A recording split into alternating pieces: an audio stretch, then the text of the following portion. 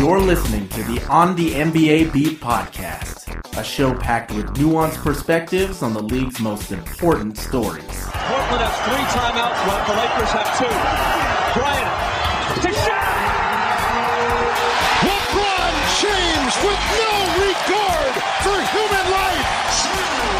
Jordan. Oh! A spectacular move by Michael Jordan! And now, your hosts, Lauren Lee Chen and the twins, Aaron and Joshua Fishman. Hey listeners, it's Lauren Lee Chen. Thanks for tuning into the show. Aaron, Joshua, and I are excited to talk about the Philadelphia 76ers today, a team that in each of the last 2 seasons didn't win a single game before December. That trend has not changed yet this year, as they are currently 0-4 as of our taping. Still, there seems to be a change in sentiment around the team and its fans, and a real sense of optimism for this season. Our guest, Jake Fisher, a writer for SB Nation's Liberty Ballers, is joining us today to talk about how, for the first time in a while, Sixers fans are excited about watching this team. Jake actually has something in common too with our other 2 hosts, Aaron and Joshua. Like them, he's also a twin. Let's get this show going. Hey Jake, thanks for joining us today. Thanks for having me, guys. Yeah, it's great to have you on. It's probably an understatement to say that covering the Sixers has been a little bit trying these past few years, but this year at least it seems like the tide's changing. You had the highly anticipated debuts of rookies Joel Embiid and Dario Saric, and even though the Sixers are winless in their first 4 games, how would you describe the atmosphere around this team and the Sixers fan base? Oh, it's a complete 180 from the last couple of years. Like you said, I mean, there's still the good-hearted humor of, I wonder which new way we'll find out this team can lose a game tonight. But at the same time, there's an optimism now. I think that fans truly have thought, at least in these first 4 games, that the team has a shot at winning every night just because Embiid's out on the floor. So that's clearly a dramatic shift from years past. Obviously, it's a cautious optimism, but the fact that there's still that level of hope is a pretty stark difference from years past. Yeah, the big difference, at least when Joel Embiid's on the court, is that the Sixers have actually been pretty fun to watch when he's been playing, and it seems like he showcases new skills every single time you see him. One thing we noticed is that at Kansas, he only attempted a total of 5 3-pointers, but this season so far, he's shown to be at least a willing distance shooter and a relatively capable one from at least for a center. Are there any other skills he has in his back pocket just waiting to display? And also, where do you think he has the most room to grow for his skills? I don't think he's has any tricks up his sleeve that is yet to display yet, but it's just going back to his days at Kansas. You heard coming out of their practices from their coaching staff that every day he would just pick up something new in practice. So he's only 22 years old. He's only been playing basketball for 6 or 7 years, and he spent the last 2 years hurt. So the fact that he already can extend his range to the 3-point line, put the ball on the floor, finish with both hands on the basket over both shoulders. He can pass pretty well. We didn't really see that the first 2 games against the Magic. I believe he had 4 assists, and he had a couple that probably should have been full assists that players either got fouled on or didn't finish. He's got the passing down. I think what we really need to see, the next progression, at least this year, is him being more decisive when he catches the ball at the top of the key. When he's not just popping the shot immediately off of pick and pops, he kind of doesn't look like he knows what to do with the ball on the floor. He knows he has the moves, and sometimes he can make a pretty good read on the defense. But like that, going back to that Magic game, which is the last game he played, in the very final seconds, he caught the ball at the top of the key and just fumbled it away because he didn't exactly have the strategy of how to attack the defense. So that's going to be the next logical step. And that's just going to come with time and getting reps and watching film. Yeah, I think when you watch him, it is kind of evident that he hasn't been playing for a very long time. You can see the gears turning in his head, where to go with the ball or how the play is going to develop. And once that gets more second nature for him, I think you're going to see another big step in his game. And it seems like he's improving in that every game. As you said, you already saw the progression from the first 2 games to the third that he played. But even still, it seems like he's exceeded almost all expectations that we had for him going in. Yeah, he's already so good. Like, it's incredible. As much as room as he has to grow, he's averaging a double-double in 24 minutes a game. Like, that's insane. Yeah, his per 36 numbers are insane. He seems like pretty far ahead of the crowd for Rookie of the Year right now. And again, it seems like the Sixers are a different team when he's on the floor. Off the court as well, he's been great to follow. He's amazing on social media, always great for funny quotes there. He has a ton of swagger. He nicknamed himself The Process, much to the delight of a lot of Sixers fans. Is it refreshing just to have that sort of likable guy around the team for the fan base, and that he has the skills to back up his swagger?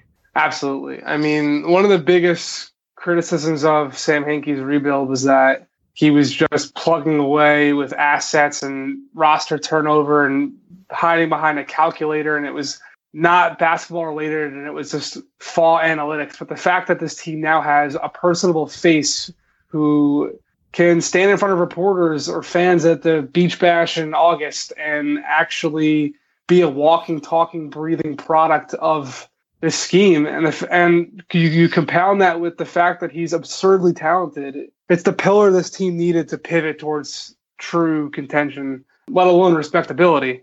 So you hit the nail on the head. Like, the fact that he is good and is as talented as he is personable is just the perfect recipe.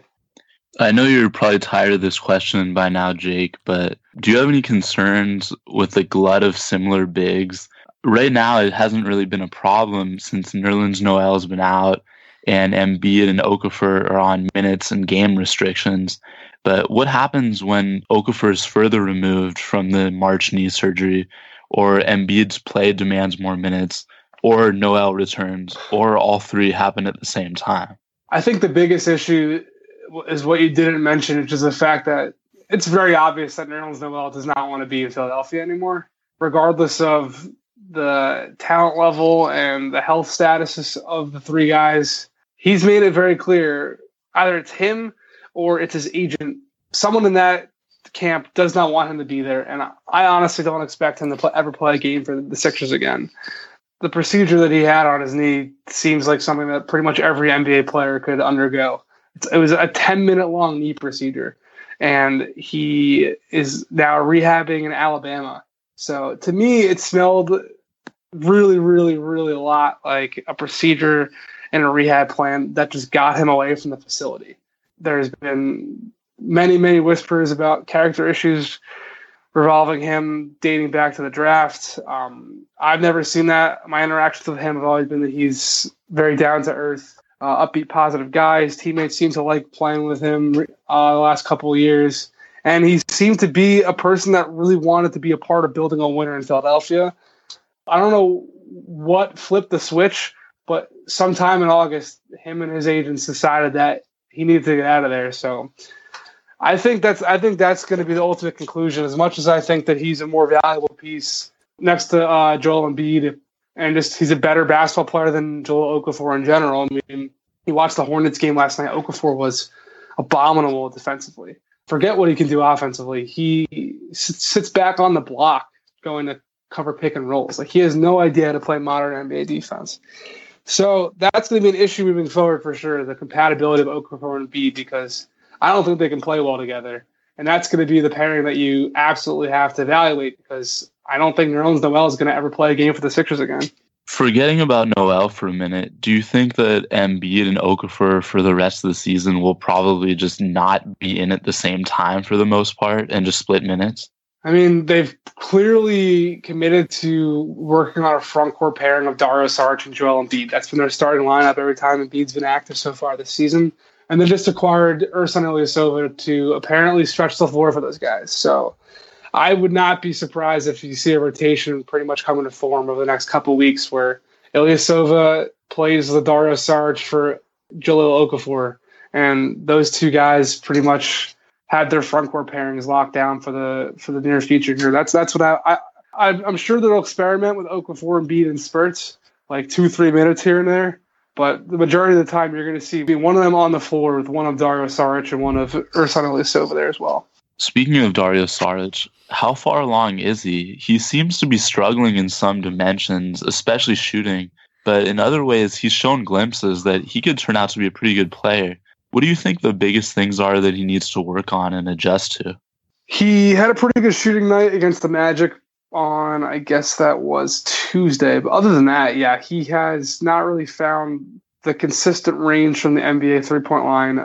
He still looks like it takes a lot of energy for him to get the ball to the rim from the NBA line. He's got a little bit too much of a wind-up on his form. But when he has time, he's been able to get it off and he's been able to make it. So he's got to be able to quicken that release and make it more of a natural, smooth progression from the catch to the release. Defensively, he's really a step behind right now. That's the biggest flaw. I mean, the average fan won't see that, but you could really see it against Charlotte with some back cuts and stuff like that. And it doesn't make sense because he really sees the game so well on the offensive end. That's been the most obvious transition so far. He can make intrinsic reads on the defense, even forget the behind the back or no look passes. He just makes the correct move with the ball, whether it's attacking a closeout or swinging it to the weak side when that's necessary in the flow of the offense. So I think the shooting form and just getting up to speed defensively is going to be the big key for him the rest of the year. I mean, he's got the size for the 4. They would love for him to play the 3. So they are absolutely going to try to have to work on his foot speed there. Yes, Dario Saric definitely is another player who's exciting to watch progress. With the team signing Gerald Henderson, Bayless, and acquiring Ilyasova, do you think there's more focus on winning now, even though the playoffs are likely not within reach? They finished dead last in offensive efficiency each of the past 3 seasons. Do you think with these guys they could finally get out of last? Maybe. I mean, Embiid's just so good that his usage rate is insane right now. It'll probably settle around 30%, I'd imagine. So, I mean, if 1 out of every 3 trips down the floor with Embiid on the court, he's getting a shot, it's probably going to be a far more efficient offense than we've seen in the past. But they're going to be a bottom 5 team down there for sure. That's not even close. They're obviously going to try to win games, but I don't know if they're going to be doing anything much more differently than years past on the floor. They obviously have a little bit more talent this year with Sergio Rodriguez coming over from Spain and adding Gerald Henderson, and then Jared Bayless hasn't suited up yet, but those guys are major upgrades at the point guard spot and on the wing. So you'd imagine that would make a big step forward, just having more of a semblance of an actual legitimate offense. But I don't know how much that's actually really going to pay dividends in terms of victories. We saw the Thunder game and the one against the Magic as well. Is right now one of the main things in moving forward just learning how to close in those tight games and not blowing those big leads if they're fortunate enough to build those in the first place? I think actually in the Magic game, they played pretty well offensively. The results weren't there. Robert Covington missed a wide open 3. Embiid missed about a 12-foot fadeaway jump shot. Covington missed a layup that Embiid found him on. Embiid made a great move on Bismack Biyombo, but his foot slipped and he traveled. So they got pretty good looks down the stretch. So I don't think Brett Brown has a problem actually designing crunch time offense. They just got to be able to convert. And with this team right now, like I just mentioned about the talent level, it's going to be a slow grind getting up there. I think you're going to see them blow a lot of leads late. That's just the way it is. And I think that makes sense. That's a mark of a young and inexperienced team. And really, they are still in rebuild mode. I'll get more to that in a second, but I want to ask you about the Ilyasova trade. They got more experienced. They traded a 22-and-a-half-year-old in Jeremy Grant, who a lot of people liked. He was well-liked in the locker room from what I've read. Just a high-energy player. But they added Ilyasova, the shooter. How would you assess the trade? My thoughts are pretty much the equivalent of the shrug emoji. I mean, it's sure, Jeremy Grant is a promising, tantalizing prospect, but does he really do anything exceptionally well in the NBA besides block shots at his position? Not really. He shot the ball really well from the corners as a rookie.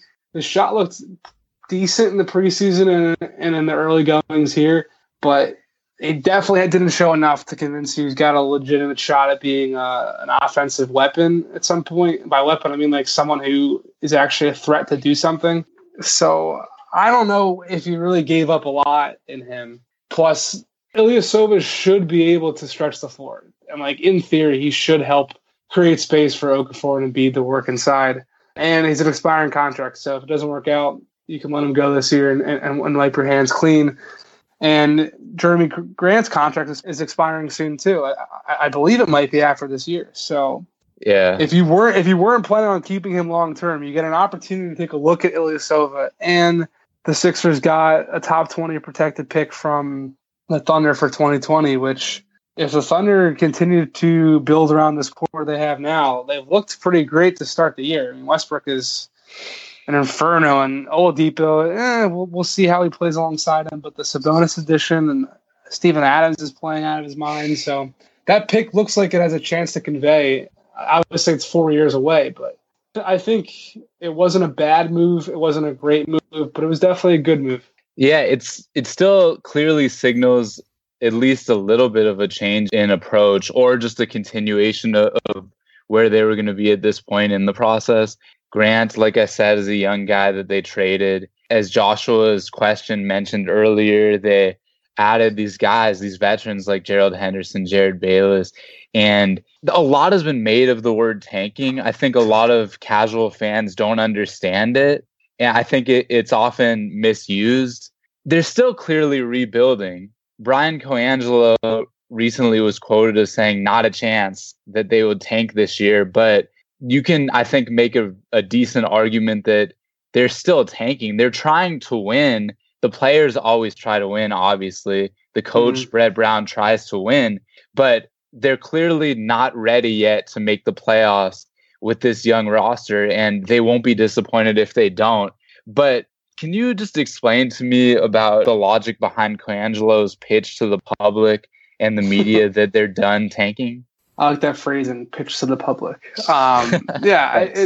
To me, it's pretty self-explanatory. I mean, Sam Hinkie made a lot of transactional moves to pretty much prevent his team from having a good shot at winning any basketball games. We saw that last year. Before they reacquired Ish Smith from the Pelicans, they went 1-30 to start the season. So that was by design. I talked to Ish Smith last night when the Pistons came to visit the Brooklyn Nets. Smith was expecting the Sixers to offer him a contract last summer. He turned down a $3 million deal from the Kings and a $1.5 million deal from the Phoenix Suns, or it could be the other way around, waiting for the Sixers offer, and it never came. So he had to sign a training camp deal with the Washington Wizards. And in the meantime, the Sixers signed Kendall Marshall, who I definitely knew back in July was not going to be ready for the first 25, 30 games of the year. Sam Hinkie said on record that their medical staff had him ready to go for training camp or October 1st.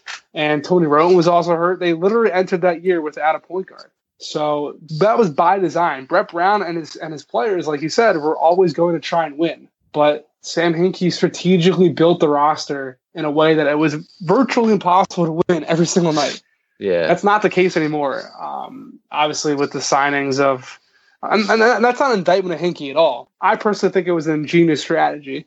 I think if they don't take Jahlil Okafor, which I believe was an ownership decision, not a Sam Hinkie decision, and they had someone else like a Justice Winslow right now, people always commonly say Kristaps Porzingis. I don't know if they would have taken him on there. But if they had a Justice Winslow, for example, they're obviously much more further along with compatible pieces than having Okafor in the mix. I think Nerlens Noel is very happy. But the big stark difference is that the front office is not going to be intentionally trying to make the roster worse. You started to get to my next question in that response. Sergio Rodriguez, he's a decent starting point guard. I think not one you'd want if you were a playoff team. But how would you assess him? What are the pros and cons of his game? Sergio's really fun to watch. He's bouncy in the sense that he doesn't have bounce in like the typical NBA term where he's got a huge vertical, but he is shifty and he's quick on the balls of his feet, and he's able to find holes in the defense, makes some pretty unbelievable passes. He's got a ridiculous handle. It's on a rope, and he can shoot the ball. is just the reason why he's out of the league for so long is he is an absolute garbage defender. He can't keep anyone in front of him. So that's going to be a struggle. But in the meantime, he's pretty much everything this team needs in terms of an offensive signal caller and a pilot to get them in their sets and set up their big guys and have enough of a shooting threat and ability to keep defenses honest and complement the guys that they're trying to feed in the paint. Yeah, you said it, Jake. Sergio's presence there is definitely going to help with the outside shooting. But how critical is it for the team to improve in that area, especially to create room for guys like Embiid and Okafor in the paint and mid-range area? It's very important. I mean, I don't have the numbers in front of me, but they've ranked close to or dead last in three-point shooting in many, many, many recent years. I was talking to an assistant coach on their team.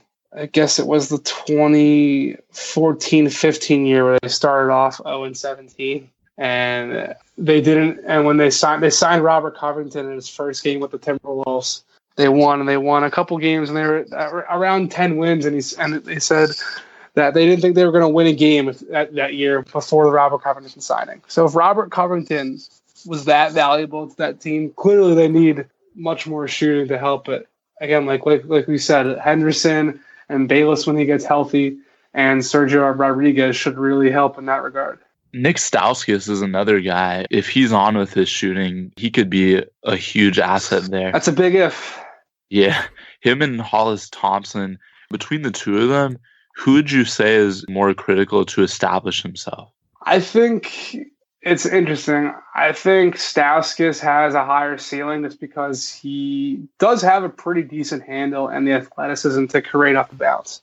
But I think his floor is a lot lower than Thompson because we've seen Thompson pretty much shoot 39-40% for his entire NBA career.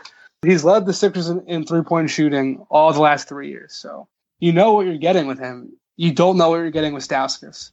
Obviously, that higher ceiling with Stauskas makes him a more greater potential of an asset.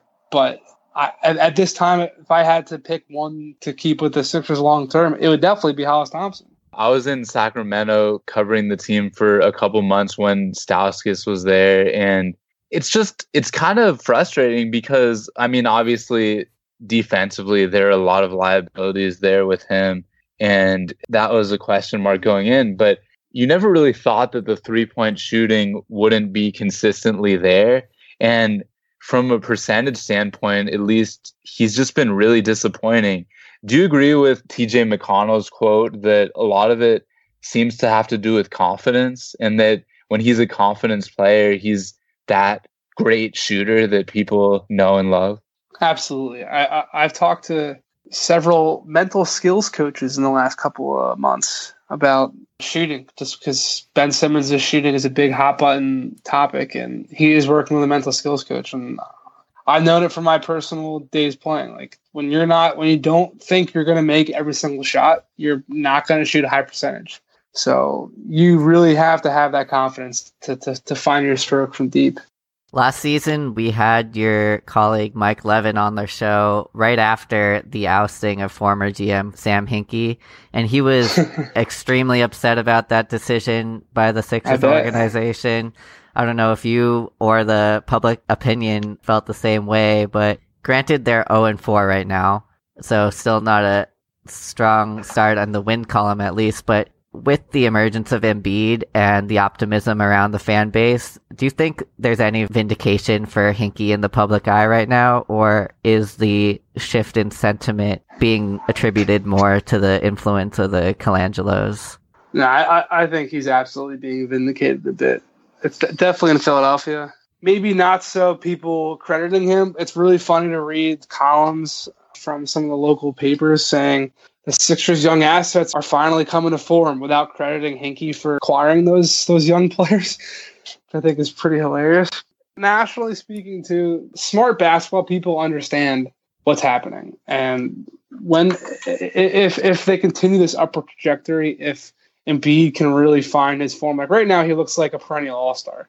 He could be, right now he looks like he's got the potential to be a top 10 player in the league. The Sixers believe that they have two potential top 5 players in the league in Simmons and Embiid. Like, they really, truly believe that.